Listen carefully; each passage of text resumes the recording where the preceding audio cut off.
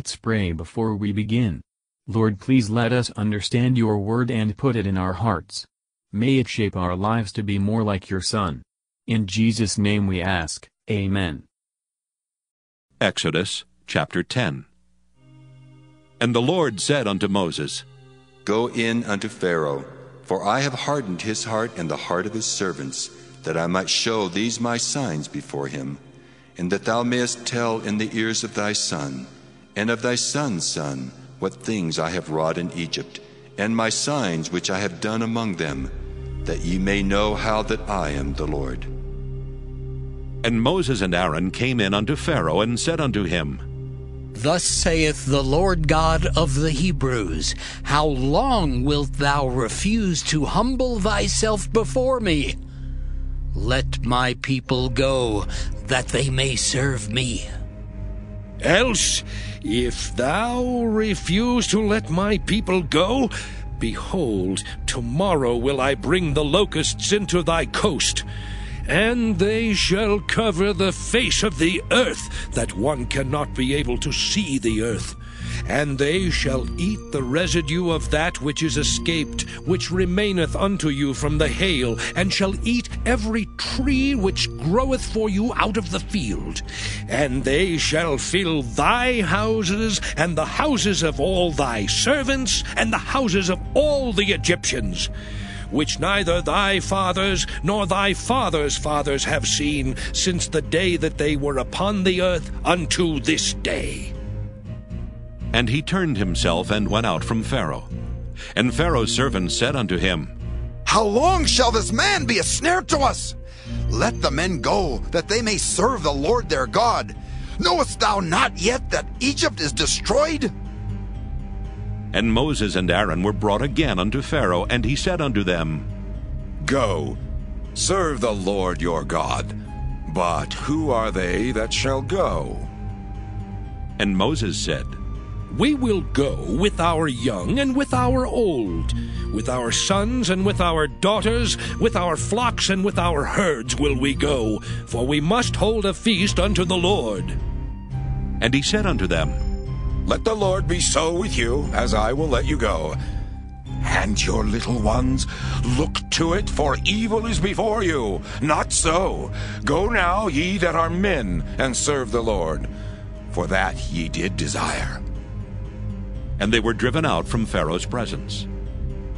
And the Lord said unto Moses, Stretch out thine hand over the land of Egypt, for the locusts, that they may come up upon the land of Egypt, and eat every herb of the land, even all that the hail hath left. And Moses stretched forth his rod over the land of Egypt, and the Lord brought an east wind upon the land all that day and all that night. And when it was morning, the east wind brought the locusts. And the locusts went up over all the land of Egypt, and rested in all the coasts of Egypt. Very grievous were they. Before them there were no such locusts as they, neither after them shall be such. For they covered the face of the whole earth, so that the land was darkened. And they did eat every herb of the land, and all the fruit of the trees which the hail had left. And there remained not any green thing in the trees, or in the herbs of the field, through all the land of Egypt. Then Pharaoh called for Moses and Aaron in haste, and he said, I have sinned against the Lord your God, and against you. Now therefore forgive, I pray thee, my sin only this once, and entreat the Lord your God, that he may take away from me this death only. And he went out from Pharaoh, and entreated the Lord. And the Lord turned a mighty strong west wind, which took away the locusts, and cast them into the Red Sea. There remained not one locust in all the coasts of Egypt. But the Lord hardened Pharaoh's heart, so that he would not let the children of Israel go. And the Lord said unto Moses, Stretch out thine hand toward heaven, that there may be darkness over the land of Egypt, even darkness which may be felt. And Moses stretched forth his hand toward heaven, and there was a thick darkness in all the land of Egypt 3 days. They saw not one another, neither rose any from his place for 3 days. But all the children of Israel had light in their dwellings. And Pharaoh called unto Moses and said, Go ye, serve the Lord, only let your flocks and your herds be stayed, let your little ones also go with you. And Moses said, Thou must give us also sacrifices and burnt offerings, that we may sacrifice unto the Lord our God. Our cattle also shall go with us. There shall not an hoof be left behind. For thereof must we take to serve the Lord our God. And we know not with what we must serve the Lord until we come thither. But the Lord hardened Pharaoh's heart, and he would not let them go. And Pharaoh said unto him, Get thee from me! Take heed to thyself, see my face no more, for in that day thou seest my face, thou shalt die. And Moses said, Thou hast spoken well. I will see thy face again no more. Matthew Henry Commentary on Exodus chapter 10. Verses 1 to 11. The plagues of Egypt show the sinfulness of sin. They warned the children of men not to strive with their Maker. Pharaoh had pretended to humble himself, but no account was made of it, for he was not sincere therein. The plague of locusts is threatened. This should be much worse than any of that kind which had ever been known. Pharaoh's attendants persuade him to come to terms with Moses. Hereupon Pharaoh will allow the men to go, falsely pretending that this was all they desired. He swears that they shall not remove their little ones. Satan does all he can to hinder those that serve God themselves from bringing their children to serve him. He is a sworn enemy to early piety. Whatever would put us from engaging our children in God's service, we have reason to suspect Satan in it. Nor should the young forget that the Lord's counsel is, Remember thy Creator in the days of thy youth, but Satan's counsel is, to keep children in a state of slavery to sin and to the world. Mark that the great foe of man wishes to retain him by the ties of affection, as Pharaoh would have taken hostages from the Israelites for their return, by holding their wives and children in captivity. Satan is willing to share our duty and our service with the Savior, because the Savior will not accept those terms. Verses 12 to 20. God bids Moses stretch out his hand, locusts came at the call. An army might more easily have been resisted than this host of insects. Who then is able to stand before the great God? They covered the face of the earth, and ate up the fruit of it. Herbs grow for the service of man, yet when God pleases, insects shall plunder him, and eat the bread out of his mouth. Let our labor be, not for the habitation and meat thus exposed, but for those which endure to eternal life. Pharaoh employs Moses and Aaron to pray for him.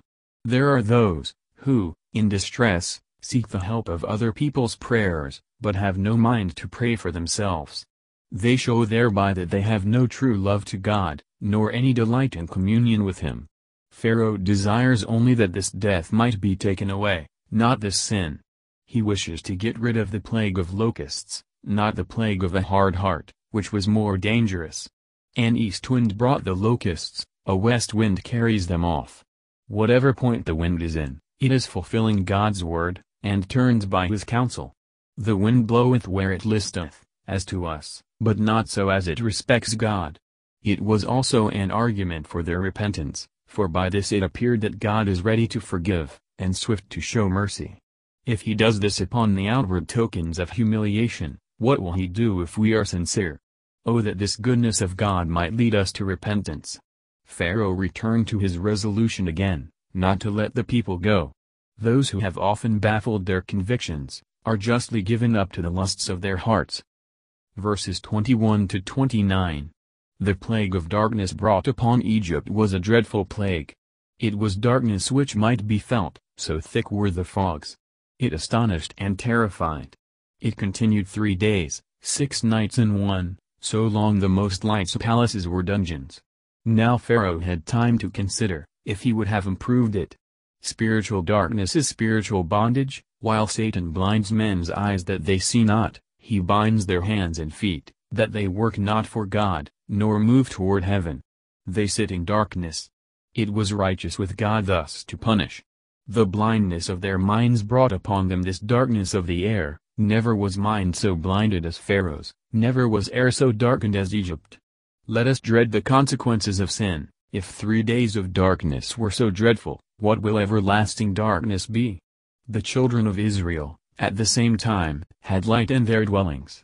We must not think we share in common mercies as a matter of course, and therefore that we owe no thanks to God for them. It shows the particular favor he bears to his people. Wherever there is an Israelite indeed, though in this dark world, there is light, there is a child of light.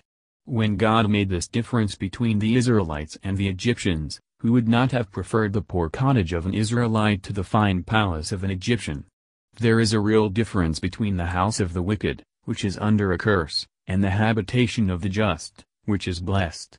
Pharaoh renewed the treaty with Moses and Aaron, and consented they should take their little ones, but would have their cattle left. It is common for sinners to bargain with God Almighty, thus they try to mock him, but they deceive themselves. The terms of reconciliation with God are so fixed, that though men dispute them ever so long, they cannot possibly alter them, or bring them lower. We must come to the demand of God's will. We cannot expect he should condescend to the terms our lusts would make. With ourselves and our children, we must devote all our worldly possessions to the service of God. We know not what use he will make of any part of what we have. Pharaoh broke off the conference abruptly, and resolved to treat no more. Had he forgotten how often he had sent for Moses to ease him of his plagues? And must he now be bid to come no more? Vain malice! To threaten him with death, who was armed with such power. What will not hardness of heart, and contempt of God's word and commandments, bring men to? After this, Moses came no more till he was sent for. When men drive God's word from them, he justly gives them up to their own delusions. Thank you for listening, and if you liked this, please subscribe and consider liking my Facebook page and joining my group Jesus Answers Prayer.